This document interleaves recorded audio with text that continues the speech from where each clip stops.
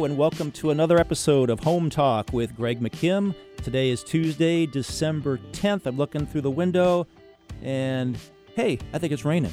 It is.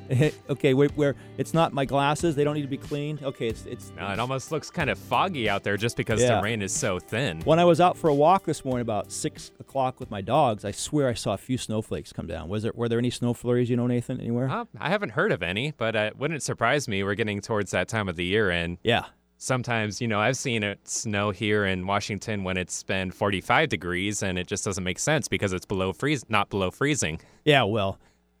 My best snow story is when I was a kid in May. Oh, gosh, I don't want to say the year. We had snow in May one year. Oh, really? I think it was 68. Was it worse than the one we had last year with Snowmageddon? Oh, it was May. It was a dusting. Ah. So now away from the weather and back to the show. So if you're listening on a different date, it might be sunny out, which means that this has been rebroadcast. You're not listening live. So I am Greg McKim, your host. On this show, we talk about, just about anything I can think of that has to do with home ownership, such as buying, selling, financing, insuring, flipping, remodeling, you name it, staging, investments. And the reason I talk about these things is because it's kind of in my blood. I've been I've been in the home industry, I should say, since I started as a carpenter in 1978. Yeah, I swung a hammer, dug holes, carried 2x4s, and then got in the mortgage business in 1991, owned a mortgage company for a while, still in the mortgage business. I'm a licensed loan originator with a mortgage group here in Bellevue by the name of Legacy Group Capital. My origination number is, this is the technical stuff, I have to give it, 106202, and Legacy Group Capital, our license as a company is 99045. I'm also a licensed real estate broker with Rockwell Realty. And so why do I do this show? I do it because I have found throughout my 28 or so year career in the real estate industry that most consumers don't get good information from the industry. That's a shame, but it's just either not available or people don't want to share it. Now, am I saying there aren't good real estate brokers and there aren't any good loan originators? No, I'm not saying that. I'm just saying that consumers, as a general rule, don't get very good information. So I like to share things that are a little unique, maybe you haven't heard anywhere else. I call it pulling back the curtain and seeing the real Wizard of Oz. In fact, you haven't been around much, Nathan, because you're sitting in for my other producer. That's Eric. right. But Eric will attest to that fact, that he's heard me talk about things that he hasn't heard anybody else discuss in the real estate industry. In fact, if you're listening right now and you'd like to know more or like to hear some of my past shows, which started January of 19, you can go and listen to some of my podcasts at 1150kknw.com under audio archives, or as Nathan pointed out previously, on any podcast service. That's right. We put your podcast through Podcast One, and then it'll distribute them to any podcast service that people use, iTunes or any. Basically, if you Google online, if you're not willing to use SoundCloud or want something else, then you can just Google it, and it should he's bring this you young right kid. up He's talking there. all these technical things. SoundCloud, I don't know what he's talking about. All I know is you can podcast. You go find it, and you would look for Home Talk with Greg McKim. Some of the things I've covered are tips for selling a home, tips for buying a home, and these are tips that you might not hear anywhere else, especially tips about how to shop for a home loan. You'd be surprised how bad banks are at teaching you how to do that. Why? Because they don't want you shopping for home loans. They want you getting one from them. But since I know how to do it, I share everything I know with you. So you can listen to I have shows about condominiums versus single-family homes, how to protect yourself in the event of fire. Had a friend on who was a retired fire captain. So it goes on and on, a long list. Well, today is a good show. They're all good, right, Nathan? They're all interesting. But today I have a special guest, Reid Guthrie, who is a home inspector. Say hello, Reid. Hi, Greg. You can say hello to everybody, but it's fine to say hello to me. And the name of your company, again, is, remind me, I have it in front of me here, Home Inspector, correct? The Home Detective. The Home Detective. And I'm sorry I didn't remember that because I just think of you as Reid, the Home Detective. So Reid has been in the inspection business now for roughly, since 95, so that's 24 years. Yep. Going on 25 years. May will be 25. Yeah. And done just about every type of home you could think of. Empty nesters were downsizing, condos, investors, families moving into their dream homes, inspected 800-foot homes and little cabins up on Whidbey Island, log cabins, 8,000-square-foot waterfront estates, just about everything. And you've inspected homes that was built as old as like the 1890s, right? Yep. Wow, that must be interesting. We have to talk about one of those. And you also have served on the board of directors for the local chapter of the American Society of Home Inspectors. Yes, I have. So before we start talking to Reid from, by the way, the Home Detective, again, I apologize for that. I don't have a lot of bandwidth up here, only certain things I can do. I'm going to talk a little bit about the mortgage rate environment and the home market. So let's go with interest rates. Interest rates have barely moved. If you were to compare them across the board, I usually do this on a weekly basis, they're an eighth higher than they were last week. That's nothing in this industry. Overall, they're at all-time, not all-time lows. They really hit an all-time low in 13. But they're still at historic lows. No real direction one way or the other, up or down, although it can surprise you.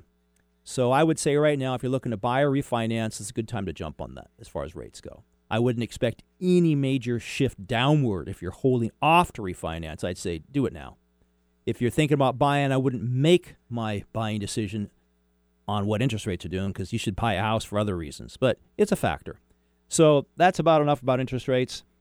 So let's talk a little bit about the home market in Greater Seattle. I'm gonna plagiarize. I'm gonna use an article that was published in the Seattle Times here on December 6th, written by, let me take a look here, scroll down a little bit, Catherine Kajimova Long, Seattle Times business reporter. I'm going to read some of her verbatim.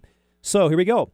Last month, brokers anticipated local residential market swinging, if ever so slightly, to give buyers some bargaining power, give them an edge. But after seeing new data from the MLS, which is I'm a member of, the multiple listing service, those prognosticators may be eating their hats. I wonder if they're very tasty, those hats. My dog likes to chew on hats. I'm not a big fan of eating hats. By some measures, King County was more of a seller's market in November than at any time since the residential cool-down began 18 months ago.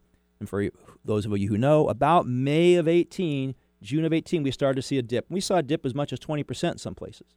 Some places maintained, some places went up a little bit. But there are more buyers chasing homes for sale in November, than any time since May of 18, which, of course, that's good for sellers and not so good for buyers. Whoops, what did I do here with I messed up, went too far on my links here, blah, blah, blah, blah, blah. Okay, let me just get back on the schedule thing. So Mike Grady, president of Coldwell Banker Bain, said, hey, just when I thought we had started a new normal that equalized things a bit for buyers, we have had a November surprise.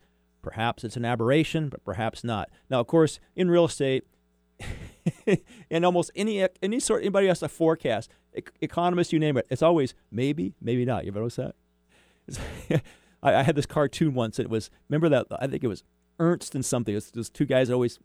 I remember that was, and they were talking to a financial planner or a stockbroker, and the guy was saying, well, most stockbrokers right now think the market will go up, but it might go down. Me too.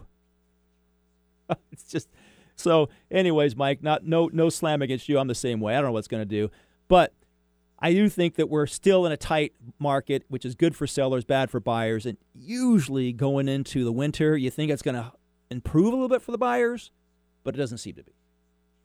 Because, there's many people looking, but right now there's not as many people selling either. So on with the article. To a certain extent, that's not a surprise because inventory does shrink in the winter. That's back to what I just said. People don't like to sell their houses in the winter or the holidays. But there were also fewer listings in November than the same month the last 3 years. So this November had the fewest listings in the last 3 years, which means bad things for buyers, good things for sellers, unless you're a seller and you want to buy too. So without getting a lot more detail, which this thing goes into, I would recommend that you look it up on the Seattle Times article. You can go online, or if you're a subscriber like me, I'm not going to go into all the details. Let's just say that outlying areas, prices are still more robust because people can afford it. The inner areas, they're already high. So that's about it. By the way, if you're listening today and you would like to call in and talk to either myself or Reid or Nathan might have some good things to share today. The number here at KKNW is 425-373-5527. Again, that's 425-373-5527. And even though today we're talking about home inspections, you're welcome to call and ask any question you have about home ownership, home financing, and the like. Off air, you can reach me on my cell at 206-250-6545. Again, that's 206-250-6545. My name is Greg. Or you can reach me at my email of gregm, Gregm, at legacyg.com, legacy.com. So, or you can go to our website, legacyg.com. So, Reid, some questions I had ready here. Hang tight a second. And before I start talking with Reid and asking him questions, I just want to make something clear to homeowners because they ask me about this all the time. What's the difference between an appraisal and a home inspection? Do you want to answer that, or you want me to answer it? Well, I'll take it on. Go ahead. The appraiser is there to verify that the house is the collateral that you got for your loan, and they're verifying that it is what you say it is, that it's got the 3 bedrooms, 2 baths, 2-car garage, and that the value of the home will support the loan. There you go. The inspection is about what the condition of the house is. Now, there is a little crossover there. A little bit. An appraiser is going to call out. That means they're going to let the lender know if there's anything they think is a significant structural defect, either from the point where it could damage the property or injure somebody. Because that's the only time the lender has any idea what the property looks like, is when the appraiser goes out there and sees it. So if the appraiser sees a noticeable defect, so for instance, they can see from the ground, they're not going to climb up on the roof like you do. But if they can see from the ground that the roof looks bad, they'll say, hey, have somebody else inspect it. Roofs are a big thing that appraisers look for. Yes. Yeah, or if common. they see standing water someplace, it's really obvious. It looks like it could damage. Or if they see rot. But they don't do as the forensics you do, climb around, turn everything on and off.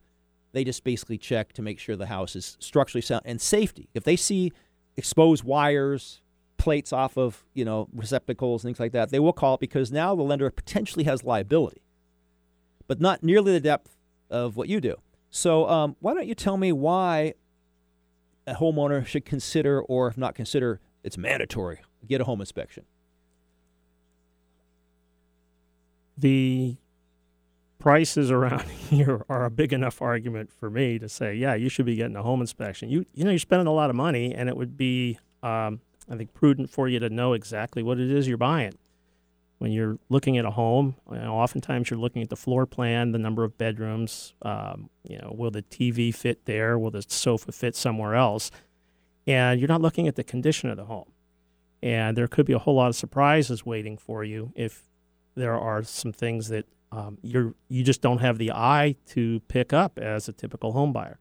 The home inspector is in there looking for what's going on with the house, not whether the couch is going to fit over in that corner, and is this a good place for the big screen TV. Is there ever an instance, Reid, where you think a person, don't bother?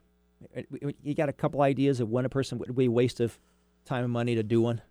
I've been surprised. I've done inspections on high-end new construction, lots of top-end materials, and you'd think that kind of a property would be pretty safe bet. Yeah. But in as many times as I have found issues with older homes, I've found significant issues with the high-end new construction. Well, people make mistakes. They make mistakes, and sometimes there are builders who are a little bit more conscientious than other builders. Mm-hmm. And if you don't know what to look for, you could end up being a little disappointed in what you ended up paying a lot of money for. So to help the listening audience, let's say you're buying brand new construction today, and you think, well, what the world would I want an inspection for? first of all, of course, the builder, even though we're going to assume that the builder is conscientious, wants to do a good job, they've got crews of people doing things. They're moving fast, and they're not infallible. I've had inspections done on homes, brand new construction, where they find the electrical's not wired right at one particular outlet, or where the my favorite one was where the ductwork from the furnace that went up through the floor wasn't attached properly, so dust was blowing all over the place. Greg, I've seen new construction homes. I've been in crawl spaces under new construction homes where they forgot to hook up the waste line to take the waste out to the sewer. There you go. You've got more stories than I do. I just helped somebody buy a house that had been built in 2016, and the inspector, let me talk a little about how Reid and I know each other in a minute. The inspector that I used for that one found that the crawl space wasn't insulated at all. D.R. Horton had forgot to do it. Now, here's the cool thing about D.R. Horton. They went back and did it at no charge within 4 days because we brought it to their attention. They said, we screwed up, but it didn't get caught at that time. I wonder how much money that past owner spent on electric bills because they weren't insulated. Yeah, I've seen that too. I've seen attics that weren't insulated. Now, people ask me routinely, well, how come the building inspector didn't catch this? Can you answer that, Reid?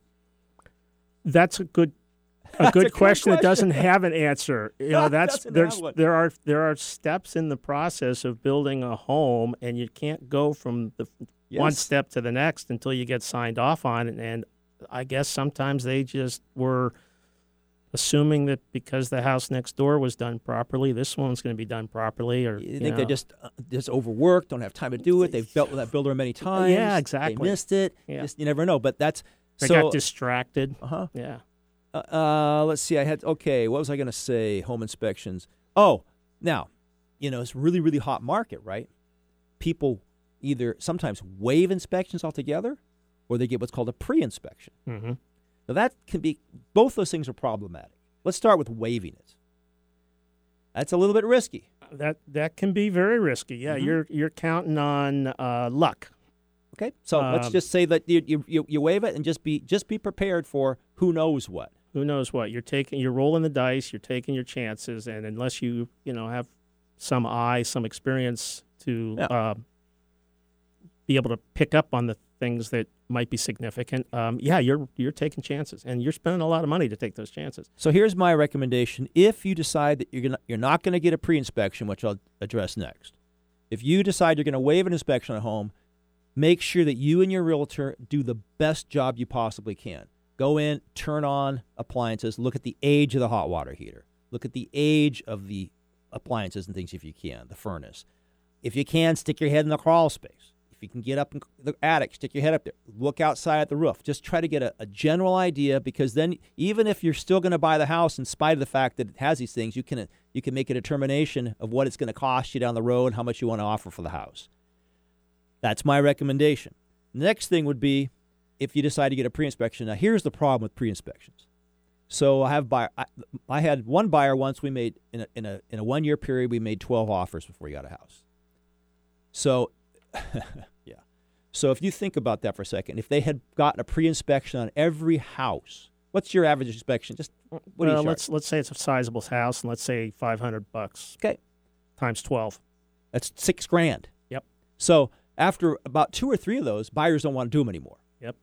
So here's what I do with my listings. I get an inspection. My seller gets an inspection. We address everything we feel like addressing. We list in the listing what we've done to the home, what we haven't done to the home. We allow the buyer to look at the inspection. We say, look, this way you don't have to get a pre-inspection, but you can waive it with more comfort. Mm-hmm. Yeah. Or you can negotiate in advance the things that you want us to do, because we don't want you getting a contract and then later on walking or telling you want renegotiating. Now, from a seller standpoint, that's an ideal thing to do, because if a person buys a house with an inspection contingency, they can use that contingency to back out of the transaction they don't even have to explain why. Yep. All they do is say unacceptable. Or they can renegotiate the deal after they have the inspection. So from a seller standpoint, I don't like having an inspection contingency. But from a buyer standpoint, if I have a listing and I don't have an inspection on it and I'm getting multiple offers, I'm going to get fewer offers because I have people who, one, don't want to waive their inspection in a competition if they're competing, or they've already done those 3 pre's and they don't want to do it. So it's good for my seller to have more offers, right, Reid? Now, talking about that, if you're listening right now, if you've ever done a home inspection, if you've ever learned about them, you'll find that one of the clauses in the paperwork with the home inspection is that the inspection can't be shared or used by anybody but the person that it was ordered by, which is the buyer. Now, in this case, the seller, if I'm listing a property, is actually the one purchasing the inspection. Mm-hmm. And even though that clause is in there, we still do it. Sure, it's the seller's inspection to share with whomever they want right. to. They can. But if a buyer gets it, why is it in there that this is not something that why is it in there that the buyer is not supposed to share that inspection with other people? What's that? Why is that clause in inspections? Well, I think it's more for the relationship between the buyer and the inspector. Uh-huh. The inspector's client is the buyer. Right. And the inspector has an obligation to that buyer. Okay. If the buyer sells or gives the inspection to somebody else, there's no connection. There's no relationship between the home inspector and that other new party. That new party, right? Yeah. Now, if I get an inspection, which I always do for my sellers, or they get one, and they share it with somebody, there's no relationship with you and that other party either. And that's what that clause is all about, really. Yep. And people I wanted you to clarify that. People say, well, I can do whatever I want in my inspection. That's not the purpose of it. It's just poorly worded. What it really is meaning to say is, look, you can't hold me to any sort of liability or anything for somebody I don't have a relationship with. Correct. Right. And plus, things can change. Yep. Okay. Yeah, the inspection's a snapshot of the condition of the house that day. Yep. Things can change the next day. So, Nathan, from your standpoint, you ever owned a home before? I have not. You ever heard about a home inspection? I've heard about it a few times. Did the first few minutes here of what we talk about make sense to you? I never actually really experienced a home inspection myself, but it seems like it's making sense to me. So far, it makes sense. That's correct. So you can jump in and ask questions. Okay. If you want. Just say, what does that mean? Because, we talk the language, right? Mm-hmm. So, all right. So, Reid, what kind of credentials, licensing, so forth, do home inspectors, or are they required to have? Since 2009 here in the state of Washington, if you were not grandfathered in, you're required to go through a school, an approved by the state of Washington school, 128 hours classroom education, and there's a test at the end of that. Once you've satisfactorily completed that, then you have a kind of a field training of minimum of 40 hours, and you're supposed to be writing up 5 sort of mock inspections during that. And if you successfully complete that, then you can take the test, the state test. And if you pass the state test, now you are considered a fully licensed home inspector, and you can go out and market yourself as a home inspector and try to build a business around home inspecting. Are there continuing education requirements? Every 2 years, your license needs to be renewed, mm-hmm. and you have to accumulate 24 continuing education credits or 24 hours of continuing education credits. In that 2-year period? In that 2-year period, yeah. And you can do it online. You can do it through various trade organizations. Approved credits by the state of Washington show up on various websites. Now, when you say grandfathered, so that means that people that were doing this, making a living at it prior to the 2009 law, don't have to do any of this, or they are? Well, we still have to do the continuing education, but we didn't have to go through the 128 hours and the 40 hours of field work. Okay, so you didn't have to do that. I had to take a test to pass the test. Yeah, which means if you didn't pass the test, you're in trouble. Then I would have had to go do the 128 hours, yeah. I'm glad you passed it, by the way. Yeah, me too. Hey, I'm thinking to myself, okay, when I got my real estate license in 2009, it seems like I had to take 60 hours. I think it's up to 90 now.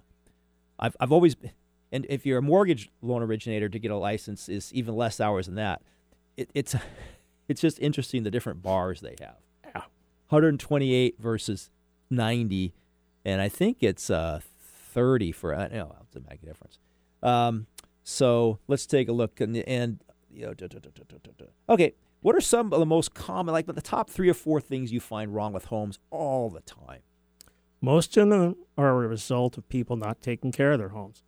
For instance? Roofs that are not properly maintained. Okay. I've seen a lot of roofs that were ruined by homeowners who went up to blow things off the roof with a pressure washer, and they used too high of a pressure, and they actually ended up damaging their roof. Right. Issues in crawl spaces because of drainage around the home. Mm-hmm. Water in crawl spaces creates all kinds of problems in the crawl space and elsewhere in the home. Sometimes it can be rodents and pests, wood-destroying, wood-eating organisms like just decay damage. And sometimes people have mold issues in their homes because they have a problem in their crawl space. And then the next one would be people doing work who had no business doing that kind of work. Yeah, the self-improvement person. Yeah, okay. It might be an addition. It might be some plumbing work. It might be some new counters or new floor or new electrical stuff. Electrical's the one that's... Electrical's a scary one, yeah. Hey, while you're listening here, by the way, I want to make sure I promote Reid since he graciously came on today and invested his time to help you all learn about home inspections. So how can they get a hold of you, Reid, if they'd like to order a home inspection? Well, best way to reach me is my phone number, 206-786-8649. I also have a website, thehomedetective.net. Why don't you repeat that? Homedetective.net? Thehomedetective.net. And you can also reach me at 206-786-8649. So let's talk a little bit about how we met. Okay. So I've been working with another home inspector for, 10 years, my whole career pretty much. Yeah, my mentor. Yeah, and this is interesting. So Reid and I both participate with an organization called Landmark Worldwide.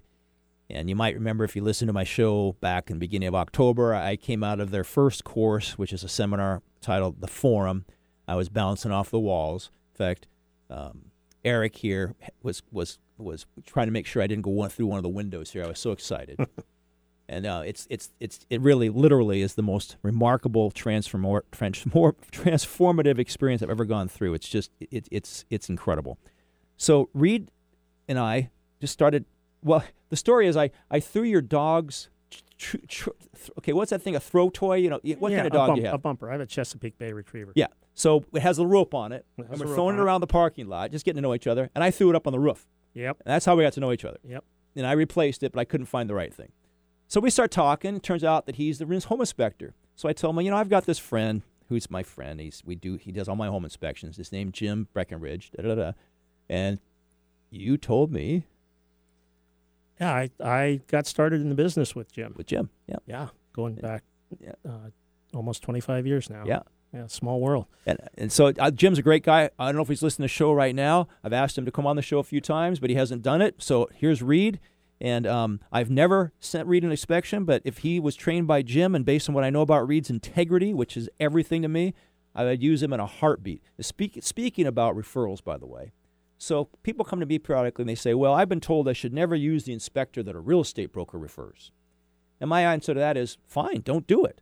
I said that if you pick somebody that I don't know and I don't know how good their work is because I have no experience with them, I'm not going to vouch for this person. I'll vouch for Jim. I'll vouch for Reid right now just because of what I know of you as a person. But I've never seen this other person's work. What are your feelings about that? Having a real estate person, broker refer, or somebody picking you out of the phone book or through some other means? Your clients are looking to you as a realtor to guide them through the whole real estate process. And who better knows what constitutes a good, thorough home inspection than a realtor who's been on both sides of the transaction, representing the sellers and representing the buyers. And who best to know what's a good, thorough inspection and what's a superficial inspection than a realtor who's seen a lot of both. I've seen plenty, yes. So I would suggest that your experience and your knowledge of what is a good inspection, a reliable, ethical inspector, is being of service to your client. And turning them loose to find somebody out in the wild on their own, I think is it's unfortunate if they choose to go that route because I think they're passing up an opportunity to really connect with a whole portfolio of good qualified professionals that that you have access to. Your answer just stirred something or made me think that, if you're working with a real estate broker and you don't trust them enough to rely on their referral to your home inspector, you got another problem. Because you should trust your real estate broker 100%. And if you don't have that trust with them, you need to address it and figure out why you don't have it. Bottom line. Any decent real estate broker is putting your interest before theirs every single time. Doesn't matter if they. I don't need to elaborate on that. That's just basic. Right, so if that's the issue, if you don't trust them, then something else is going on with you in the relationship with that person. I've seen over the years. I would say that realtors fall into one of two categories. There are those who are interested in what's best for their clients, and those who are interested in what's best for their own pocketbook. And if you run into one of the latter, that would probably show up pretty quickly. Yeah. And I wouldn't trust anybody that person was referring me to. But if I'm dealing with a realtor who's making it obvious from the start that they're interested in doing what's best for their client, I would trust whatever that realtor had to say. Definitely. Say back to the things that you see most often. I've got a couple stories. You have more than I do. But one story, I had a listing out. Gosh, what's the name of that? My head went blank. As you're going out the Redmond-Avondale Road out towards Ames Lake, right to the left before you hit that great big dip where there's that big wetland. What's that little area there called? Woodbridge. Yeah, doesn't matter. I can't remember the neighborhood. Newer home. Yep. So, and this is back before I used to. Now I almost require that my sellers get their own inspections, and partly because of experiences like this. So we had an offer come in, and guess what we found? The crawl space had been infiltrated by rats, and the entire crawl space was destroyed. All the vapor barrier, which, Nathan, in case you don't know, over the dirt, you put down a big, thick piece of plastic to keep vapor from coming up into the house. That was all completely destroyed by rats. Insulation that was underneath the floor joist, destroyed. They started chewing into other things like wood and pipes. It was a $7,000 fix. So now, the moral of the story isn't, hey, get a home inspection before you sell the house. The moral of the story is, don't let that happen. So how do you not let that happen? Well, what I advise is that you put some sort of pest trap inside where you look into your crawl space. And you check it periodically. And if there's a pest in there, which means usually a rat or a mouse, find out where they're getting in to stop them before it gets too late. And you should do it in your attic, too. Now, this is one of those types of things that you tell people and they don't do it. But it's just that costs $7,000 versus, I don't know, what does a rat trap cost, or one of those little, if you don't want to kill them, one of those little boxes. One of the have-a-hearts or something like that. Yeah. I mean, what's it going to cost? $10? Yeah. And then maybe 5 minutes to put it in and 5 minutes to check on it versus $7,000. So if you're listening to me right now, that's the only thing you get from the show. If you have an attic, if you have a crawl space, go look at it today. Put a trap in there and go back in 3 or 4 days and see if you've caught anything. If you have, get in there and figure out where they're coming from. You can't imagine what a nightmare it is. They can eat into wiring. They can crawl down walls. They'll die inside of walls. They leave their their urine and their poop everywhere. It's horrible. Another thing that you have to be thinking about when you have that kind of an infestation is rodents live underground. They tunnel. They have their nests underground. And if they do enough of that, you can start having your floor settle and your foundation settle. I didn't even thought about that one. Oh, yeah. I've been in crawl spaces that felt like I was crawling across Swiss cheese because as I'm crawling along, the dirt is collapsing underneath me. And I tell you one thing, I mean, of all the functions in the real estate business, Nathan, that people go through, you got the loan originator, which I do. I sit around, push paper, look at a computer, right? Real estate broker, I get my nice car. Well, it's not that nice, but I get my car. I drive people around. Home appraiser. The home inspector, man. You crawling through crawl spaces on your belly sometimes through that. Well, you just mentioned in your car, too, you're driving around. Those rats we've actually had a case where a rat got into the hood of the car and started chewing on some of the machinery. And luckily we caught it before anything could really significantly happen. I know people who've had mice crawl into their ventilation systems in their cars and then die, and it's bad. I've found dead rodents in the duct system of homes. So as the heated air is being distributed through the house, you're getting whatever else is going along with it. Yeah. So that's one last time, in case you didn't hear me. If you got an attic or a crawl space, put some traps out and go look at them, see if you catch anything, and then if you did, hire somebody or do it yourself. Go figure out how much damage, how much infestation, get it cleaned up now and get it fixed so they don't come in, and then check it. How often should you check it? Once a quarter, once every 6 months? I would go down there at least once a month until you've got some years of experience of knowing how often you're going to find something. That doesn't mean you got to crawl around the whole thing. Right. What you got to do is put a trap down there check it. where it's accessible, because they're going to find that trap. Yep. And then you know you got a problem. And then you can decide what to do. Okay. Let's see if we got anything else. Oh, roofs, power washing. Okay. So you can use water to power wash a roof if you know what you're doing. You use high volume, low pressure. If you get moss so bad on your roof that there's no way to get it off, you have 3 or 4 options. One is to brush it off, which damages the shingles. One is to scrape it off, which damages the shingles. One is to leave it, which damages the shingles, or power wash it. If you do power washing properly, it's the best way to do it if you've gotten to the point where you didn't prevent it in the first place. Because if it's really thick, moss is really bad, you're not going to get it off with chemicals, and it's just going to happen because it gets too rooted in there. But people are just so afraid of power washing, but I have some experience with this. If it's done properly, it's just that people do it improperly. They do it too hard, and then they wipe their shingles out. If you're going to do this, make sure if you call somebody and talk to them that they use low pressure, high volume, or at least low pressure. Some people don't do the high volume, but the low pressure is key. Another key is to prevent it. And there's different applications. Just regular baking soda on a roof will help it from happening. There's other types of things you can spray on that a little bit. Problem with baking soda is that it's hard to apply. It doesn't get an even coat. And then you have a white roof. You got a white roof, but there's another type of a liquid that you can spray on, which I prefer because you can spray it evenly. You can put zinc strips, but they leave kind of. But anyways, the bottom line is to make sure, one is that you air blow debris off, because that captures moisture on the roof itself, which then allows things to grow better. But put some sort of application where there's moss prone, whatever it is, and that'll help you. Okay, so what else we talk about? Talked about that. Oh, you thought we talk about. People sometimes ask you whether a home inspection is intended to determine whether or not a house meets code. Why don't you elaborate? I get that question a lot, and usually it comes from first-time home buyers. And it's, I think, a result of a little confusion on their part.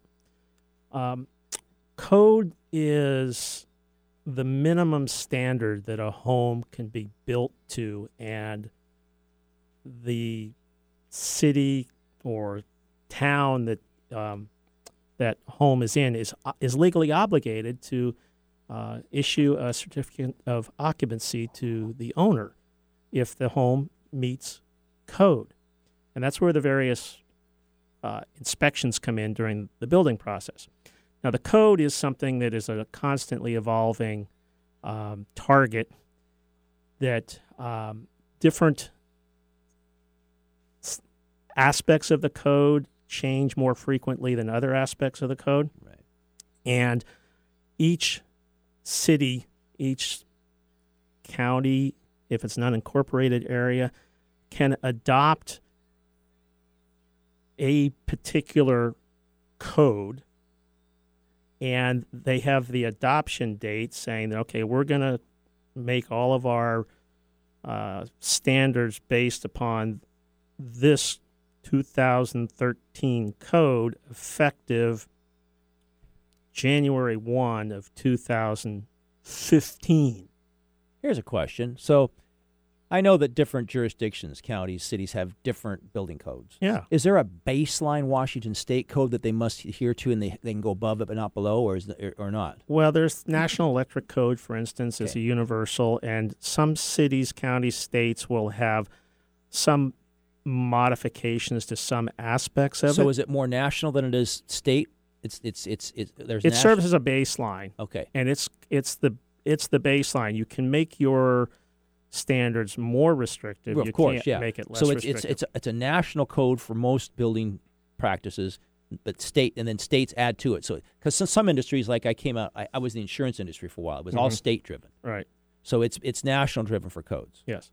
You know, one of the reasons I asked that question is because I'm president of an 88 home HOA, and we had a dispute once with one of the owners there who had installed a new furnace system, and they were pulling the air directly out of the crawl space, and then they were venting it up through the attic. Okay. And our contention was that you're bringing moisture-laden air up and dirty air up into the attic by this process, and that's not acceptable, and that doesn't meet code. And then we went back and forth, and there are different interpretations of the code, how it should be done, and it's an older home, so it was a new furnace in a 50-year-old home. Right. Ugh. It can get complicated because the codes are constantly changing, and if you're looking at a home and saying, does this home meet code? What code? The one that was present at the time the home was built? The one that was present at the time? Well, in this case, our argument was, look, if you put a furnace in today, you have to meet today's codes for furnace installation. Yes. And the person that we were dealing with, this was the property management firm. They have a project manager on site. He says, look, what they should do is they should pipe that clean air in from outside the building, so that they're not getting air that's coming up that has dirt and other types of debris and mold, spores. I mean, not that there isn't some outside, but it's cleaner from the outside. And then they should run it out of the attic instead of into the attic. Yeah. Okay, so this was the big debate we were having, right? And it went on and on.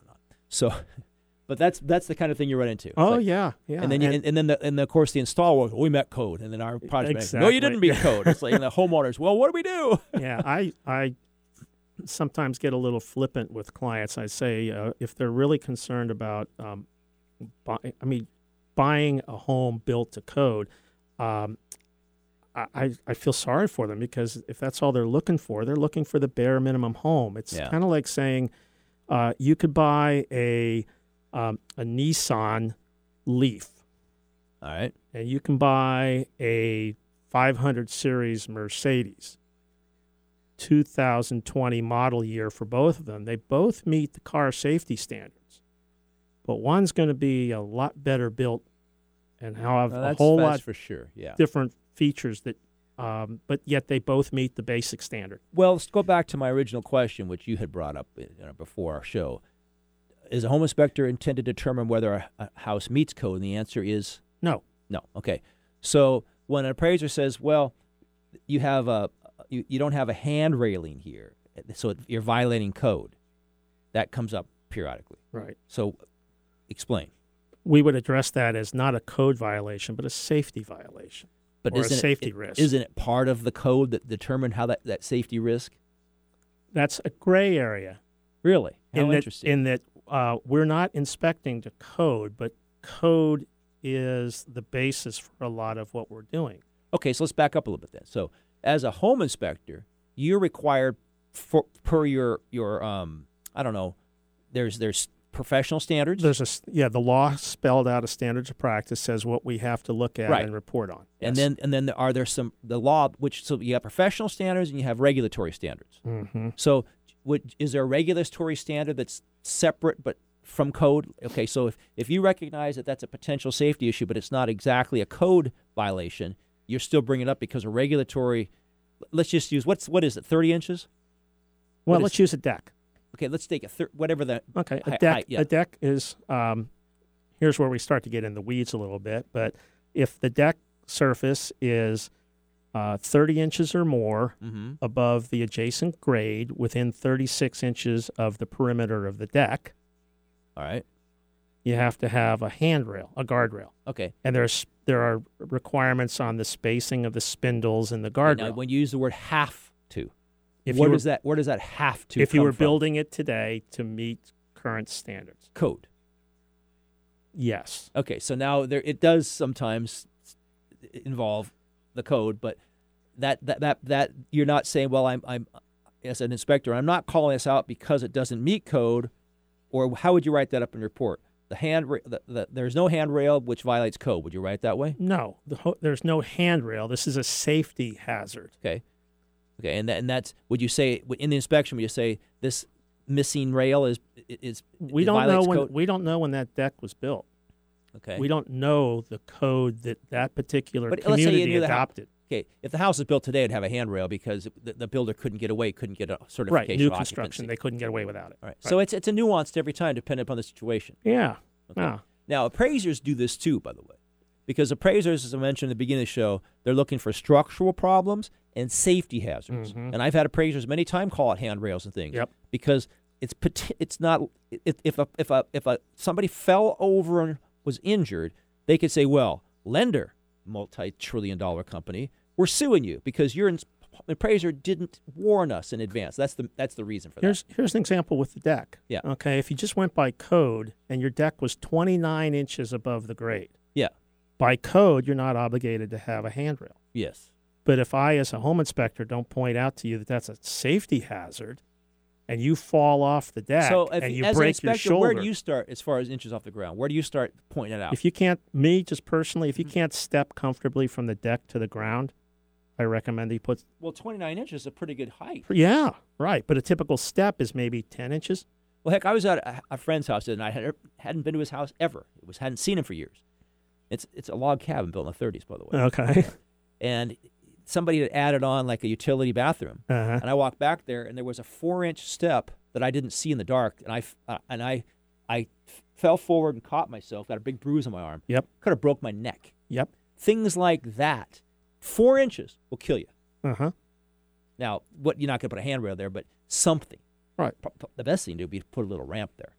A little ramp, or you'll see on steps, you'll see those. When it's dark. Or of course, Joe could have told me, be careful back there, or turn the light on for him. In fact, he could have had some floor lights or something. Right? Yeah. But I mean, so you don't need to have 30 inches.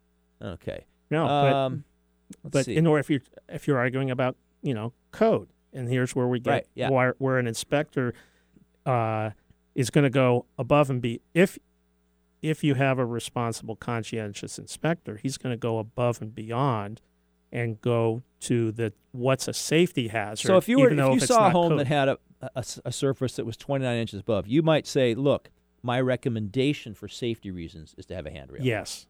You wouldn't say it's required. And then we wouldn't say it's required by code because we don't know what was required. Right. And then the seller and the buyer can hash it out. Exactly. But you've recommended it, which also is good for prevent you from being liable, of course.